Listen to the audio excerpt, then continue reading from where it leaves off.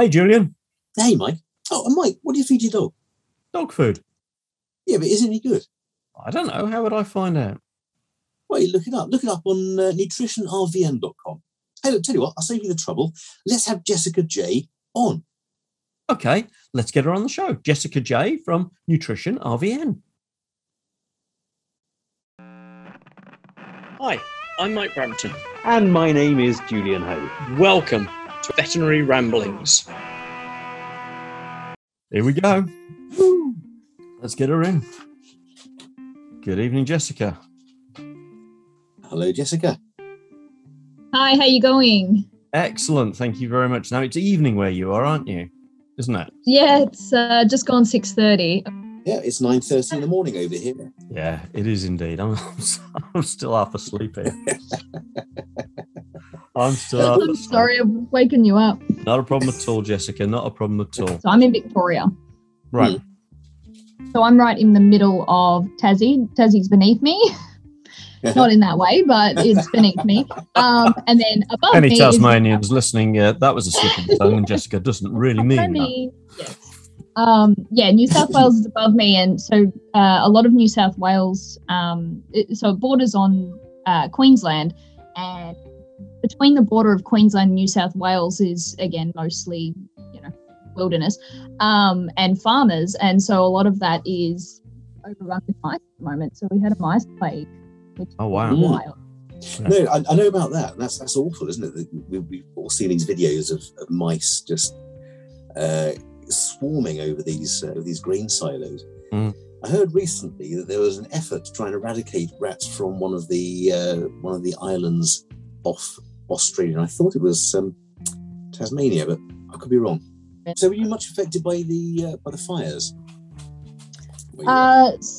Yeah. So, I mean, I'm pretty much smack bang in suburbia, so I'm pretty safe. But we have a place that's in basically a few hours out from Melbourne, and it's kind of just somewhere we stay, for holidays and breaks and stuff. And that came quite close to the fires last few times.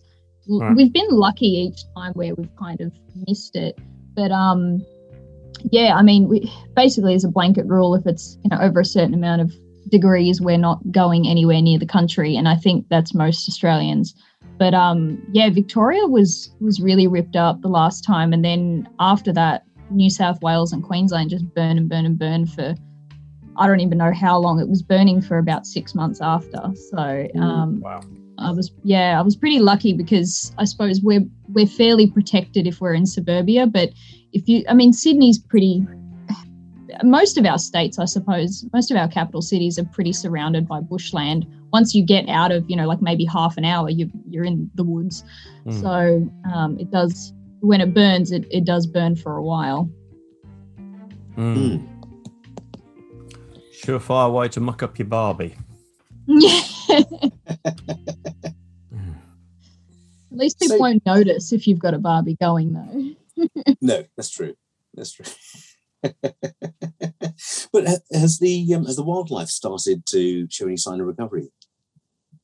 Yeah, I think it definitely has. I mean, we had such an impact on our biodiversity. I know, particularly in Queensland, we had so many koalas that, they were already on the brink anyway, because they're also affected with chlamydia. So they basically managed to get them to a point where they were semi-rehabilitated, and then the fires went through, which kind of really messed stuff up. So they're trying to get back to a good population level for that, but it's going to take a while. You just blew my train of thought there. Chlamydia. Tell me about koalas and chlamydia. Yeah, it's chlamydia pecorum they're infected by. Yeah, pretty much they get these really nasty sores all around their bottom, and then obviously that's how it spreads. So as soon as they have, as soon as they mate, they pass it on, and they pass it on quite rapidly. And also there's pretty much every koala that exists has chlamydia. There's a very, very small portion of koalas that they've been able to basically breed that don't have chlamydia, and they've tried to re-release them onto an island to try and get the population of non-affected koalas back to normal. Right. I don't know how that was affected with the fires, though. I think that happened around the same time that the fires broke out, so they were a bit worried about that. Because it's taken a really, really long time to be able to find koalas that don't have chlamydia to breed with them to then try and outcompete the ones that do. Wow.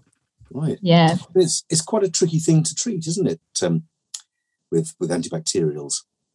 Yeah, they pretty much just, I know particularly the ones that are in the zoo, all they were being able to do was supportive care and basically washing their bottom every day. There's really not a whole heap you can do. Poor things. Yeah. Didn't realise that was happening at all. Yeah, pretty much every koala is either a carrier or has pretty bad symptoms of it. Wow. Yeah. Maybe they should wear condoms. Koala condoms. Yeah, perhaps I mean, Scott that Morrison would help, but I don't. Yeah, perhaps Scott Morrison should initiate a government education program to koala bears. Yeah. just wrap it up, fellas. Come on. Yeah. Play safe, would you? Yeah, Although exactly. he'd probably go only mate with the ones that don't, look like that. Yeah. Yeah, he'd probably go on holiday though, saying, "It's not my hands that hold the hose." Yes, exactly. Yeah. Yes, it would take a very nice long break overseas while the place is on fire. I think we've just blown all our listeners who are Scott Morrison fans. There's not many of them. Don't worry about it.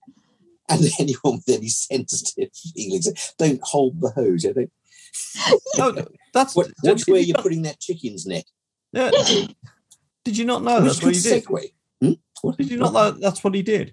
No. The latest outburst of forest fires, he went off on holiday and he was challenged on it as to why, in the midst of one of our biggest national emergencies, the fires and COVID, etc., are you going off on holiday? And his response was, "It's not my hands that hold the hose." I thought it was a euphemism. So you were going to segue putting his neck on the block with I was sort of finding the same euphemism as holding the hose as strangling the chicken neck, because there's a blog you do, Jessica, and you mentioned chicken necks. Not I hasten to say that sort of blog. Okay, so we're moving away from sexual innuendo and things like that. But I've got a dog. Why should I not feed it chicken necks, raw chicken necks? Look, and there's a pause as we get sensible. Look, I'll start with a personal story. So this particular study that it refers to is actually being produced by the university that's practically around the corner from where I work. So it's in our state, and it's I thought it was a very well-known piece of research, but apparently it's not.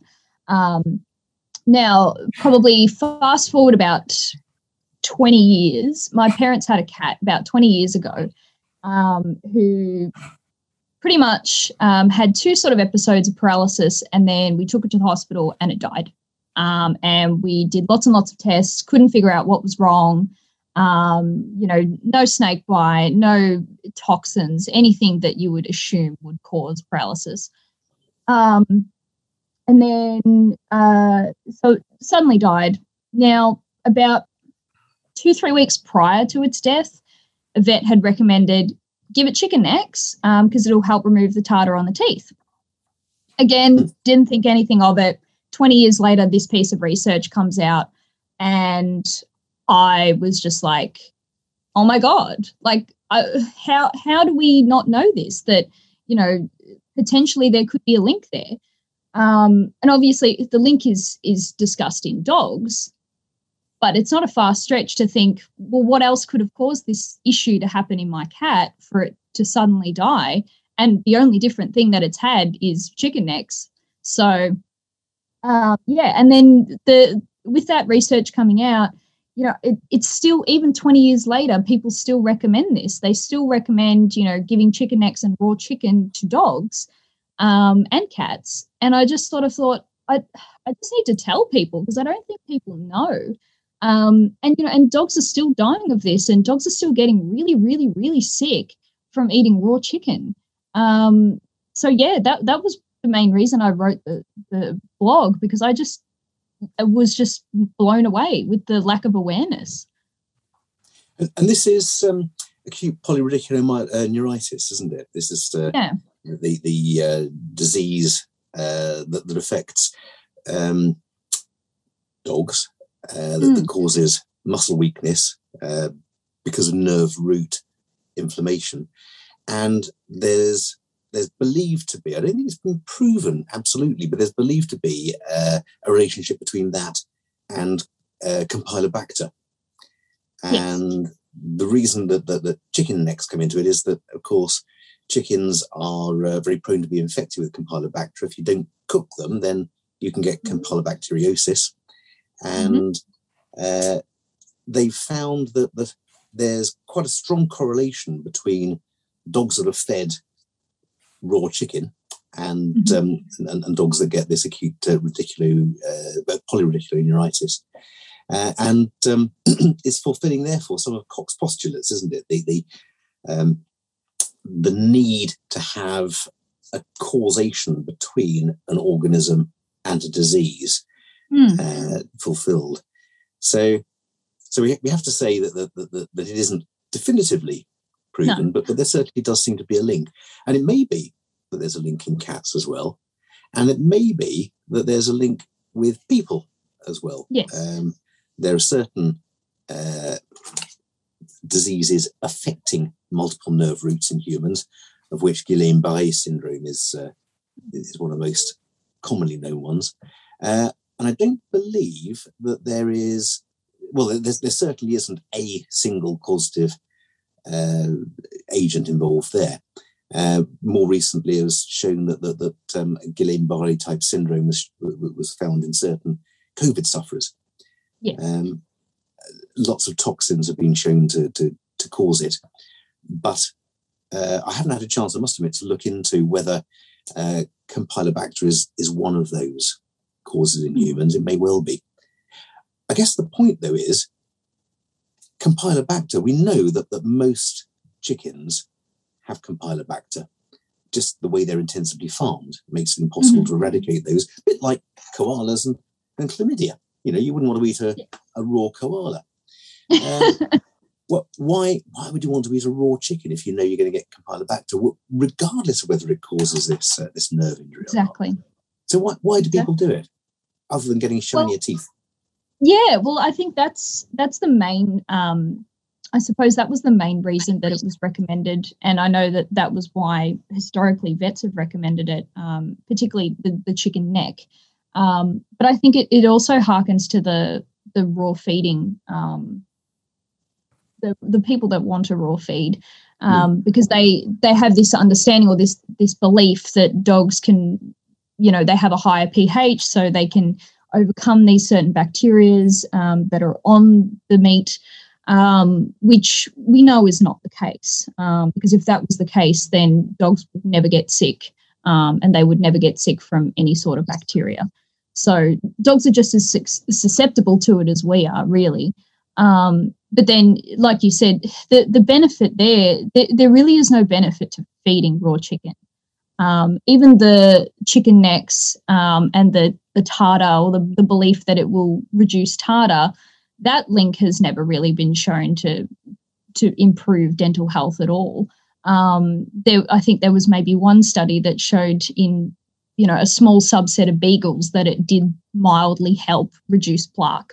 But again, it was comparing it to dental treats, VOHC dental treats, and they said, well, there was no significant difference. Sure, it worked, but so does a VOHC dental approved treat. So you may as well just feed a dental treat and avoid the bacteria altogether. So, can I ask about the raw chicken?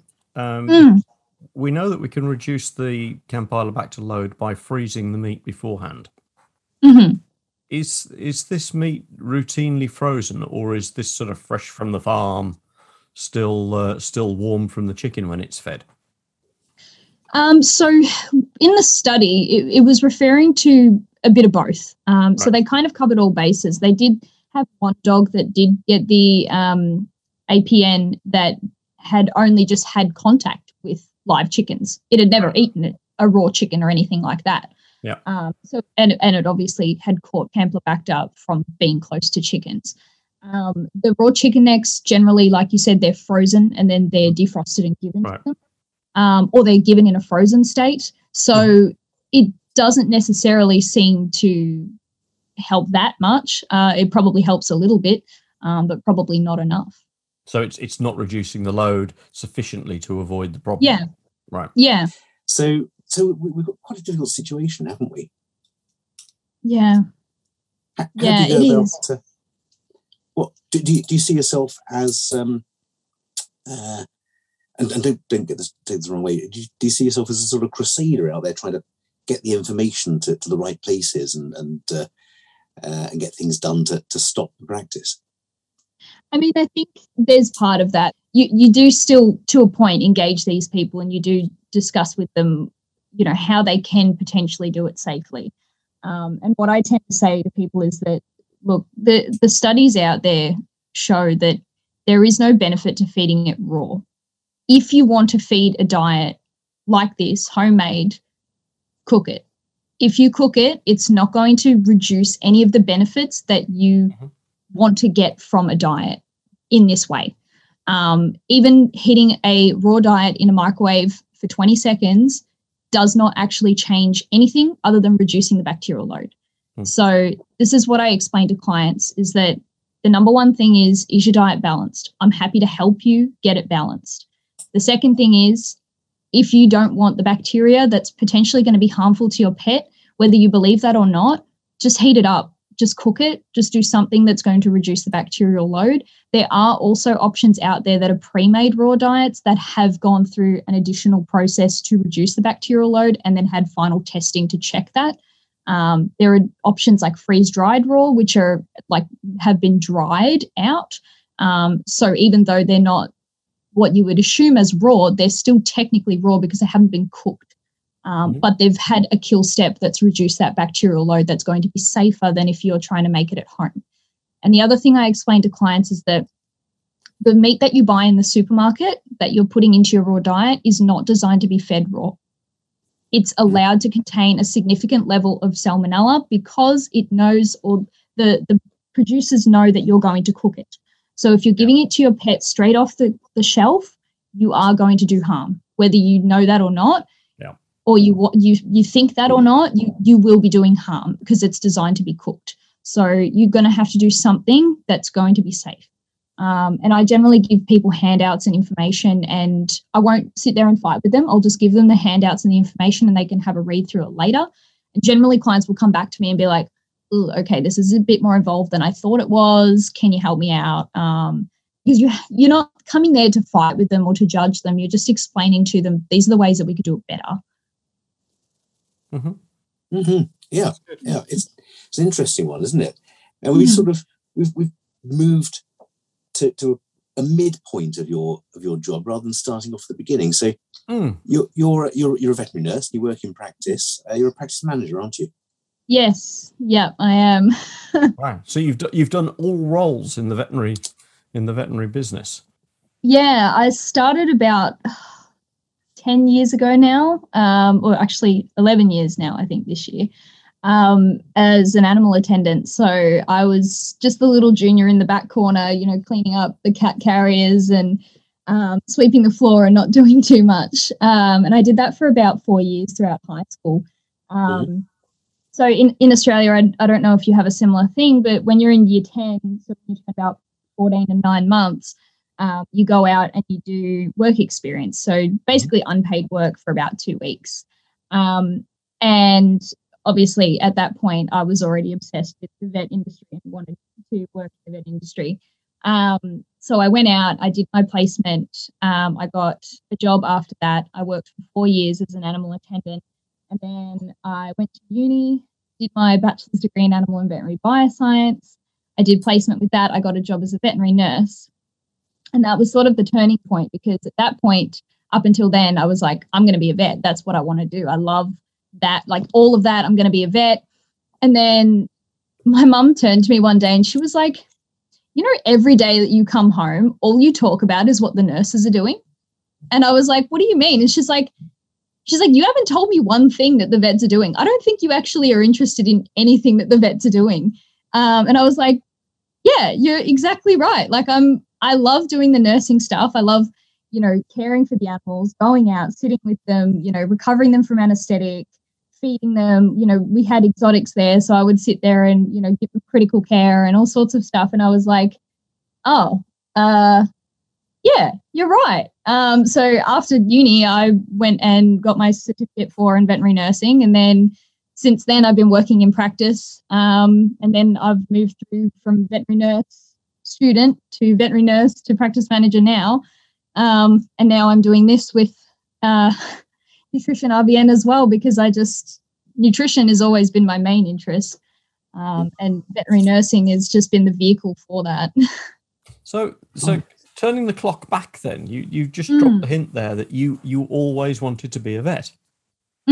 So when did that happen, and what was it that made you think that you were? I have to say, hats off to your mum, because she's obviously spotted the thing that you'd be climbing the wrong ladder.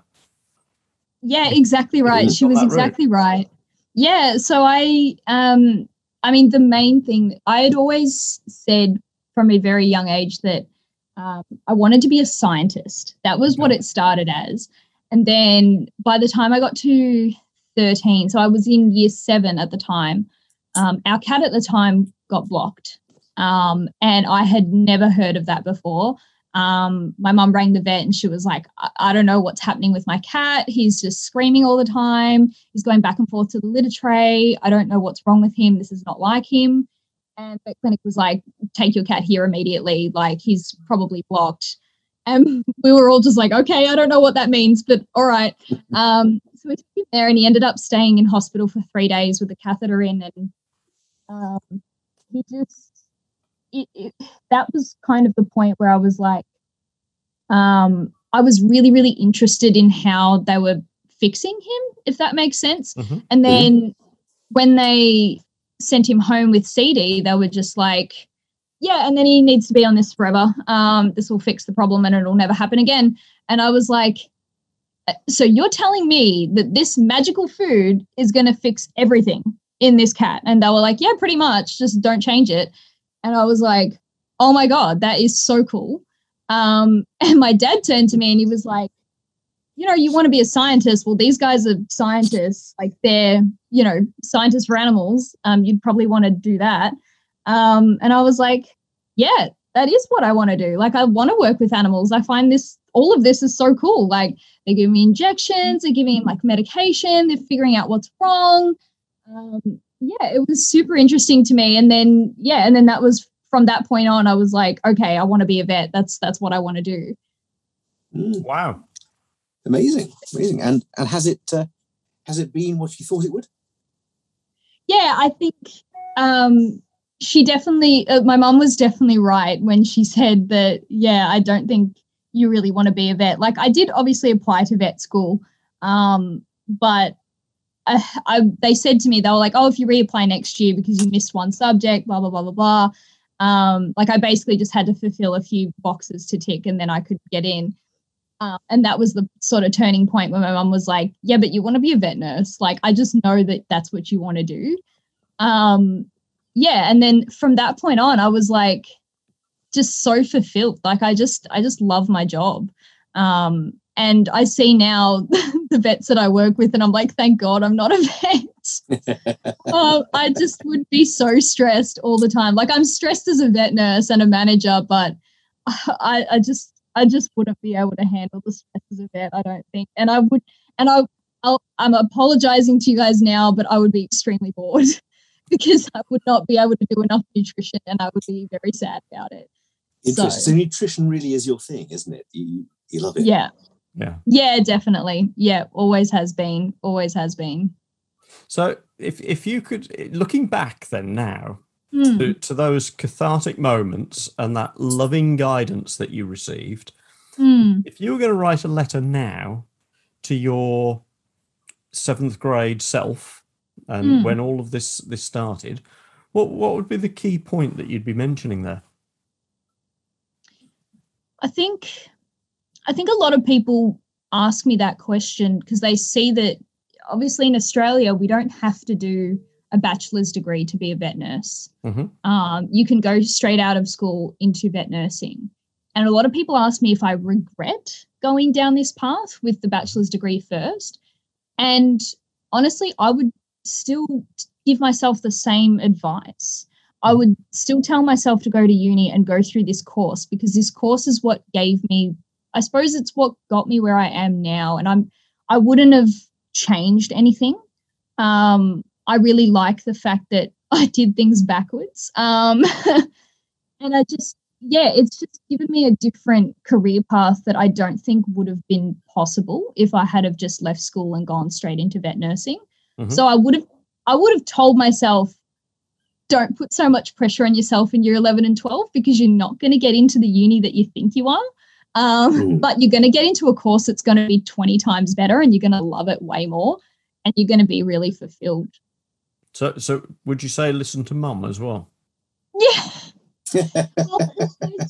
She didn't know until she saw me working in the field and was like, yeah, I don't think the penny's not dropped yet, but like you're going to figure it out, but it's taking too long. You need to hurry up. That's good, loving support, though, isn't it? Because the way you tell the story, that comes across as a non-judgmental observation. Exactly.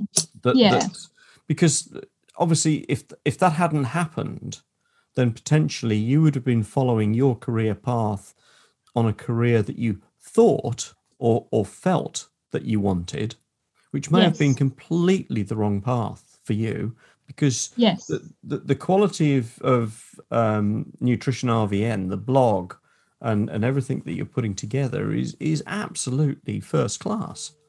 It really is. It's very well researched and very well written. And you wouldn't have been doing that, would you? You'd have been stuck in the drudge of being a vet, like like him. So well done. I mean, well done, Mum. Exactly. Yeah, 100%. Like, power to her. Like, she's best. But like you said, like I work with a vet student now, and I have this discussion with her all the time, and she's just like, you would be so bored. Like, she's just like, I just can't imagine you as a vet. You just would hate it. And I think about the statistics of, new grads, how they leave the profession within the first 5 years. And I was just like, wow, I feel like that would have been me. Like, I just, now, like, the more I think about it, I'm like, I would have probably gone back and still ended up going and doing nursing and been like, I just want to be a nurse because this sucks. So the take-home message then is follow your dream, but make sure it is your dream. Yes, exactly. Good message. Take the advice. Take the advice of the people around you, because sometimes they know you better than you know yourself, really. Interesting. Okay, that's a lovely take-home. So also follow the advice of the people who know you. It is. Brilliant stuff. Brilliant. So where did Nutrition RVN come from? What made you do all of this, Jessica? Because you produce this high quality blog, you've got your own website, you're obviously involved in something that he and I don't understand, called Instagram and social media, because we don't do social media. So you've got involved in all of that. So where did all of that come from? What made you start doing that? Yeah, I think there's just so many different things that I suppose kind of culminated into Nutrition RVN. I think, as I said before, nutrition was always kind of the key, like the main thing that I was interested in. And like I said, from that story where, they handed me the bag of CD and it was like, heaven opened and my brain was like, oh my God. And then there's the kind of behind the scenes, which is I've had a lot of my own nutritional issues and gastrointestinal issues. I have celiac disease, so I'm very, I suppose, self-aware of nutrition and what that entails. So I suppose it was only logical that I was then super interested in animal nutrition, which is kind of the two worlds combined. And then, so I suppose that was kind of what always pushed me in the direction of wanting to learn more about nutrition. And then there was, once I came into this role and I was sort of working more, we're a very, very small clinic. So I work very, very closely with the vet, and I'm pretty much the main point of call for all of the clients anyway, and I'm talking with them all the time. Right. And I just, both for myself and for clients, I just knew that there wasn't the information there. When I say wasn't the information there, I mean wasn't good information there.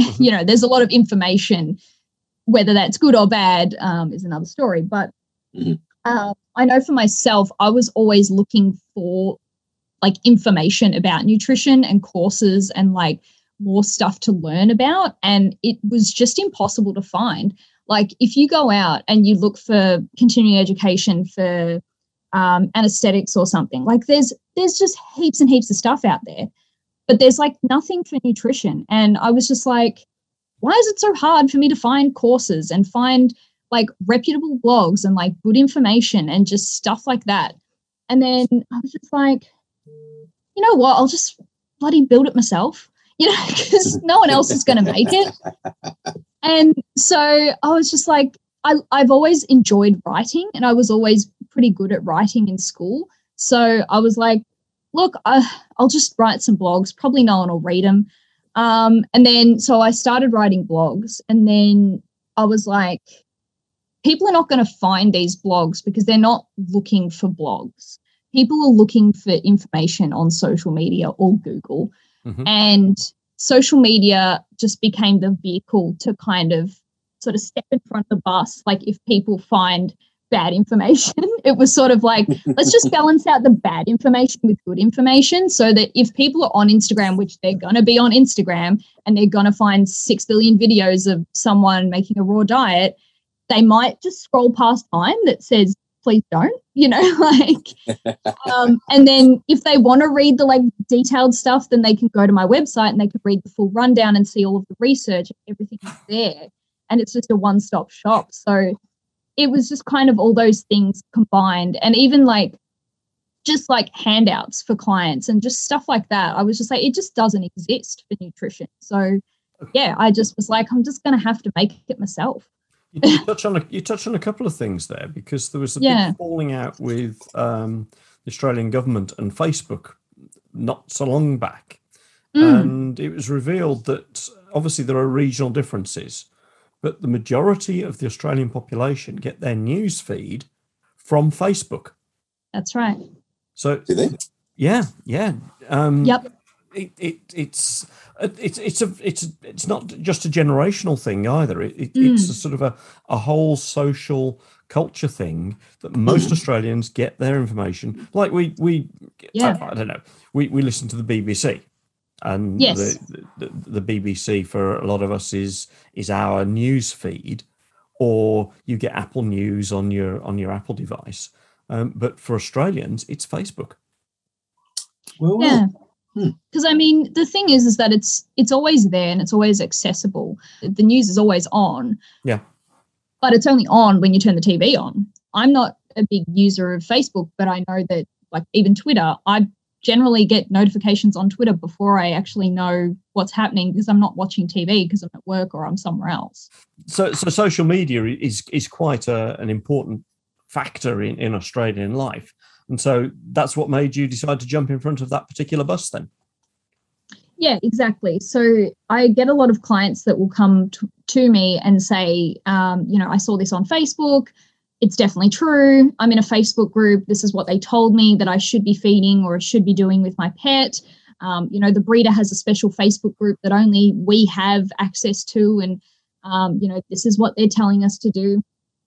And I sort of was like, I'm going to have to get involved in this Facebook stuff and see what they're talking about and where people are getting this horrible information from, because none of it's true.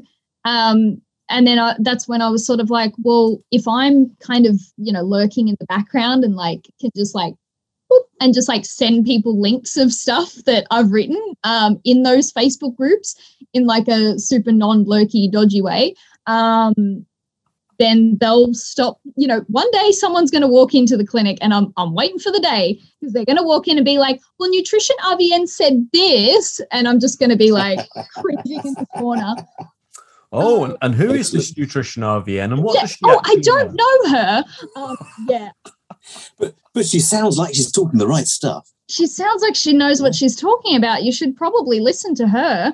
But this is a big problem. I think you mentioned it quite early on in one of your blogs, that actually there's so much information out there, and we're so used, I think, to believing the written word. But these days, you look, whether it's consciously or subconsciously, you look for something that reinforces your belief, and you can find it on the internet. Yes. So our problem with clients is getting them to read the things that we know are right. And also getting back from that, how do we know the stuff that we're looking for is right? It's peer reviewed, it's scientifically validated, and it fulfills all the postulates necessary to make it right. Exactly. Now, we're trained to do that, aren't we, to some extent? Hopefully to a great extent as vets and nurses. Our clients aren't necessarily, although some of them, of course, maybe. Some of them are scientifically trained, but we still have biases. And we have to allow for our own biases and clients' biases and try and get a reasoned approach. And I think you do that in your blog quite well, because your blogs are obviously not peer-reviewed, but they are referenced and resourced. Yeah, exactly. Yeah, and I've had, like you said, I have written in the past blogs and things like that, where I've kind of explained to people or clients or pet owners that, this is how you spot those things, and this is how the information you're getting is from someone who has done that research, or someone who has taken into account that they may have bias, or whether they're actually educated to speak on this topic. Because I feel like there's so many people out there that are like, I know something about pet nutrition, and they've probably never even seen a dog walk past, but they think that they have that knowledge to impart. And people, like you said, they don't know the difference between that and someone who has gone through 8 years of vet school. So that's why I've put up, there are blogs where I've put up there, these are the types of post-nominals you should look for.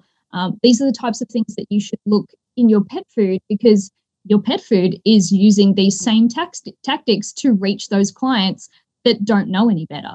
So like you said, you definitely need to think about your own bias, but I also teach people to look for those biases so that they're not persuaded by them. Yeah. And not just to read the bit that says scientifically proven to kill whales. Yes. Is there a general dog food or a general cat food that you'd recommend to everyone? I generally recommend people have a look at the WASABA guidelines.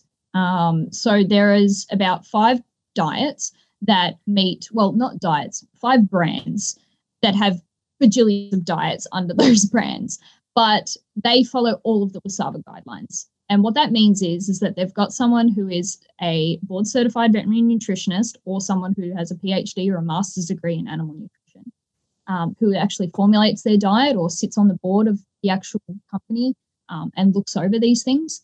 They also perform quality control and safety testing, so you know that you're not getting something that's covered in mold.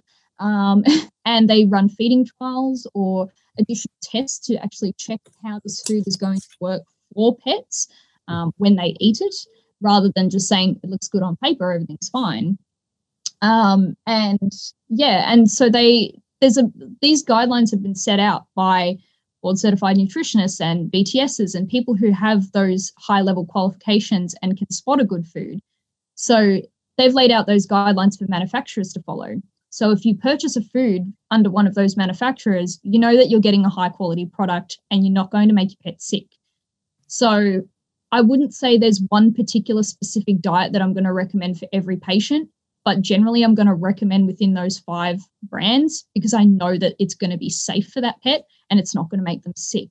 So I generally go for that. And then within those brands, I break it down further into, life stage or that pet's particular needs. So everything is highly specific to the patient. So like you said, there's never going to be a diet that's going to work for every pet. But there are diets that are going to work better. Yeah. And that's not necessarily feeding a bichon frisé diet to a bichon frisé.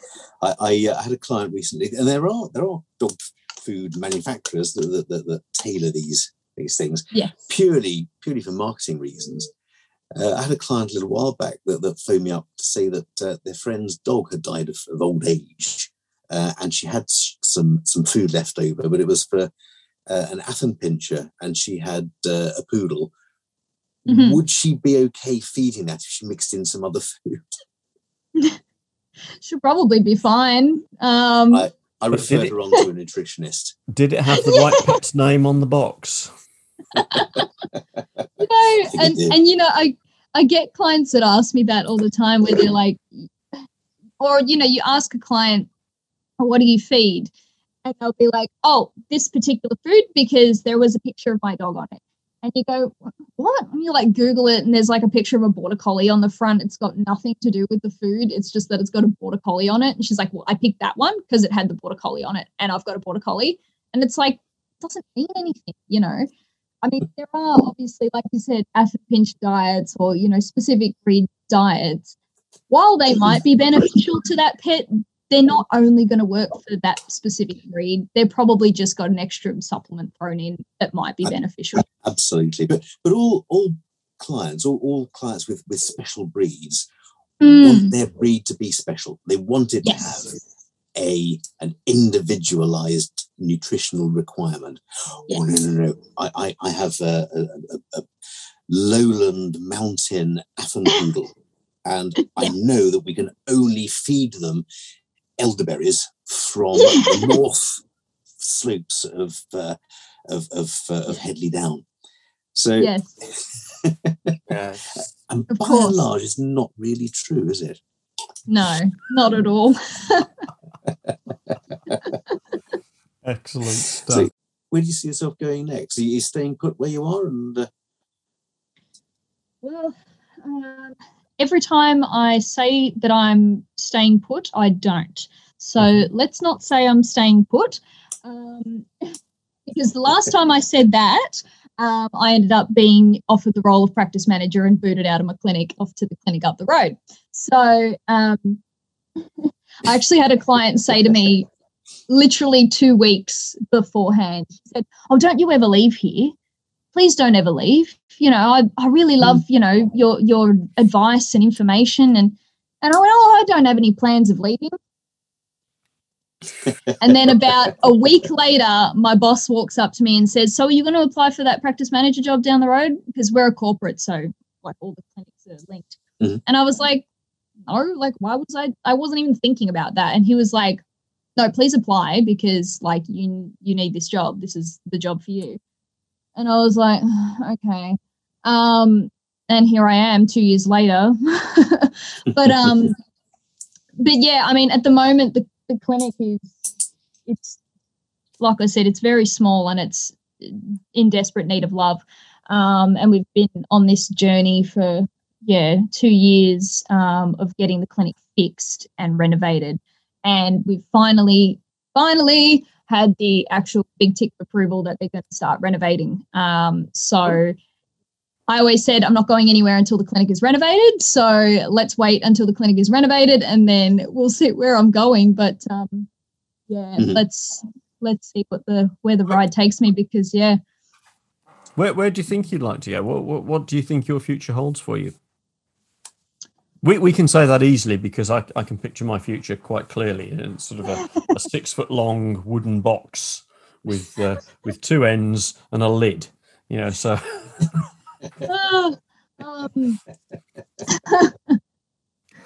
Um, yeah, look, I really do. I say this all the time, but I'm always learning when it comes to nutrition. And I have for a long time wanted to do my VTS, my vet tech specialist. Mm-hmm. Unfortunately, given the fact that I became a practice manager and I have zero time, that's been put on hold. And then COVID happened, so I can't exactly fly to the US to sit the exam. So one day, maybe. The other thing is that you guys in the UK offer an online master's degree in animal nutrition. So that might potentially also be on the cards. Right. Okay. Interesting. But I think as well, like my other passion is just teaching and training and stuff. So I would really, hopefully, I'm doing so many different programs at the moment, and Australia is really in its infancy when it comes to vet nursing. Mm-hmm. And I just really want to, I don't know how, but I just really want to contribute to that growing, because we've only just gotten voluntary registration. Like RVN has literally been a 2-year thing. Right. And so I'm part of the Veterinary Nursing Association, and I'm really wanting to help them with that. But I also really would love if Australia actually got involved in specialties, because it's available everywhere else except Australia. And it's kind of lame that I have to consider going to the US or the UK just to sit an exam, when I'm sure there's enough vet nurses in Australia that would be interested in this. So I think that was another thing that I thought about with Nutrition RVN, is just getting people excited about it, because I don't think I feel like everyone in Australia is just like, it's not a thing because no one cares. But it could be if people cared. Yeah. Interesting. Yeah. Why do you think this is? I don't know. I think the main issue is the fact that Australia doesn't have a regulated pet food industry, like at all. Right. And unfortunately, a lot of people are like, oh, but your regulations on meat is so much better than everywhere else, and that's why pets don't get sick from raw meat. And I just sit there like, you don't even understand the beginning of it. Because, and I also get clients that ask me, like, why can't, is there anything that's Australian made that you recommend? And I'm like, there are so many reasons why I don't recommend Australian made food. And the main reason is we have no regulations here. So anything that's Australian made is probably garbage because it's not good. And there's no one qualified or at least that you can't prove that it's good or not. Well, exactly. And there's nothing that's, no one's doing testing on these things. The nearest thing we've got to anything is Massey University in New Zealand. We don't even have anyone who you can't even study animal nutrition at a, like a master's degree level in Australia. So it's just kind of, people just, the structure is not there. So people just assume that the interest is not there and no one talks about it, which is why I'm like, let's talk about it. Let's get people excited about it. Let's do specialties. Let's get, form a working group, form a group of people that like it and want to do their specialty in it. It can happen. Well, it sounds like you're going to make it happen. And when you do, we'll have you back on and chat to you about that journey. I think that's fantastic. I had no idea about the no regulation thing. There's an assumption that every Western, advanced, whatever label you want to put on our civilizations, communities, would have an element of structure and regulation, and that would involve things like testing. So, is there anything else in Australia that's like that then? I mean, the only thing we've got is the Pet Food Manufacturers Association, which unfortunately, Pet Food Manufacturing, PFIAA. I'm getting confused with PFMA, which is you guys. Right. So it's a voluntary association. You don't even need to be part of it. You don't need to follow any regulations. You don't need to follow anything if you're not a member. And if you're a member, it's just voluntary. And if you're a voluntary member, it just means that you follow a standard that basically just says you label what's on the label, what's in the food. It's not strict, and people certainly don't get in trouble if they break it because it's voluntary. So wow. So there's no real incentive, is there, at the moment for people to do it? No. So unless they can get away with charging more. We could set up a company selling fresh kangaroo meat, and basically go out into the outback and pull in all the roadkill that's been killed every night by the road trains, and just mince it all up. And it doesn't matter whether it's been on the road for 1 day or 10 days, and put it on the market as homegrown Australian fresh kangaroo. Exactly. And I'll tell you a horrible story about that, which happened very recently in my state. Yeah. We had 21 dogs that died because they were being fed what the pet owners thought was diced kangaroo or beef. Right.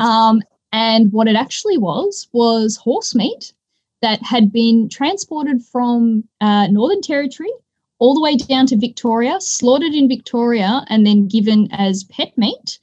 But people were labeling it as beef or kangaroo. Now, the problem is that horse meat from NT is unfortunately generally not fit for consumption because they eat a specific type of plant that is highly toxic to dogs. But you're not going to know that because it doesn't necessarily affect the horses. The horses can eat it and generally are okay. So what happened was all these dogs started having acute liver failure and died because they thought they were eating raw beef and or kangaroo, but they were eating diced horse. Wow. There's so many wrong elements in that, isn't there? Yeah. That whole journey for those poor animals from the Northern Territories all the way down to the south, which is a hell of a journey in the first place. Why are we transferring live animals? Exactly. Yeah. Oh, my word. Crazy. Yeah, it was crazy. And they've only just figured that out. And that has been about 3 months that it's taken for them to figure out how these dogs are getting sick and dying. And they've said that, unfortunately, they're probably not going to lay any charges because only in Northern Territory is it illegal to slaughter horses and that may have put it in pet food because of that reason, because in the past there has been situations where this has happened. But obviously in Victoria, we don't have that plant. Therefore, it doesn't matter if we have horse meat in pet meat because it's come from a knackery, so it's okay. But there still comes the point that why have they not labelled it? Why are they transporting these animals? Because they shouldn't be. But again, these people are probably not going to be held to account to it because what regulation do we have to hold them to account to? That's appalling. It really is, isn't it? Terrible. It shows us the value of regulations. Exactly. Quite often we get annoyed about regulations stifling us, don't we? And pushing up costs. But actually there's a reason that we have regulatory bodies and regulation. God, that's awful. Wow. Yeah, I mean, and then all we've got is a voluntary reporting system. So vets can put in a report if they suspect that something might be related to food. And then the Australian Veterinary Association can further explore it. But again, they have no power to recall things.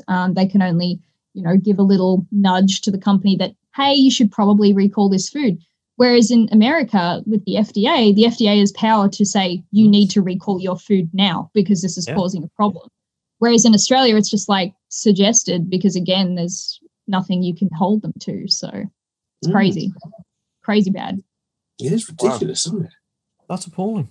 Wow. Yeah. Keep up the fight, Jess. Yeah. Jessica, we have a weekly thing on our show called 60 Second CPD. Have you come across that? Yes, I have. Okay. All right. So let's kick off then. Here's the timer. Here it is. So Nutrition RVN, you have 60 seconds talking about internet nutritional resources starting from now. Okay. So first place to go to is the Mark Morris Institute website. They have the Small Animal Clinical Nutrition textbook free for download for everyone. Everyone can go there.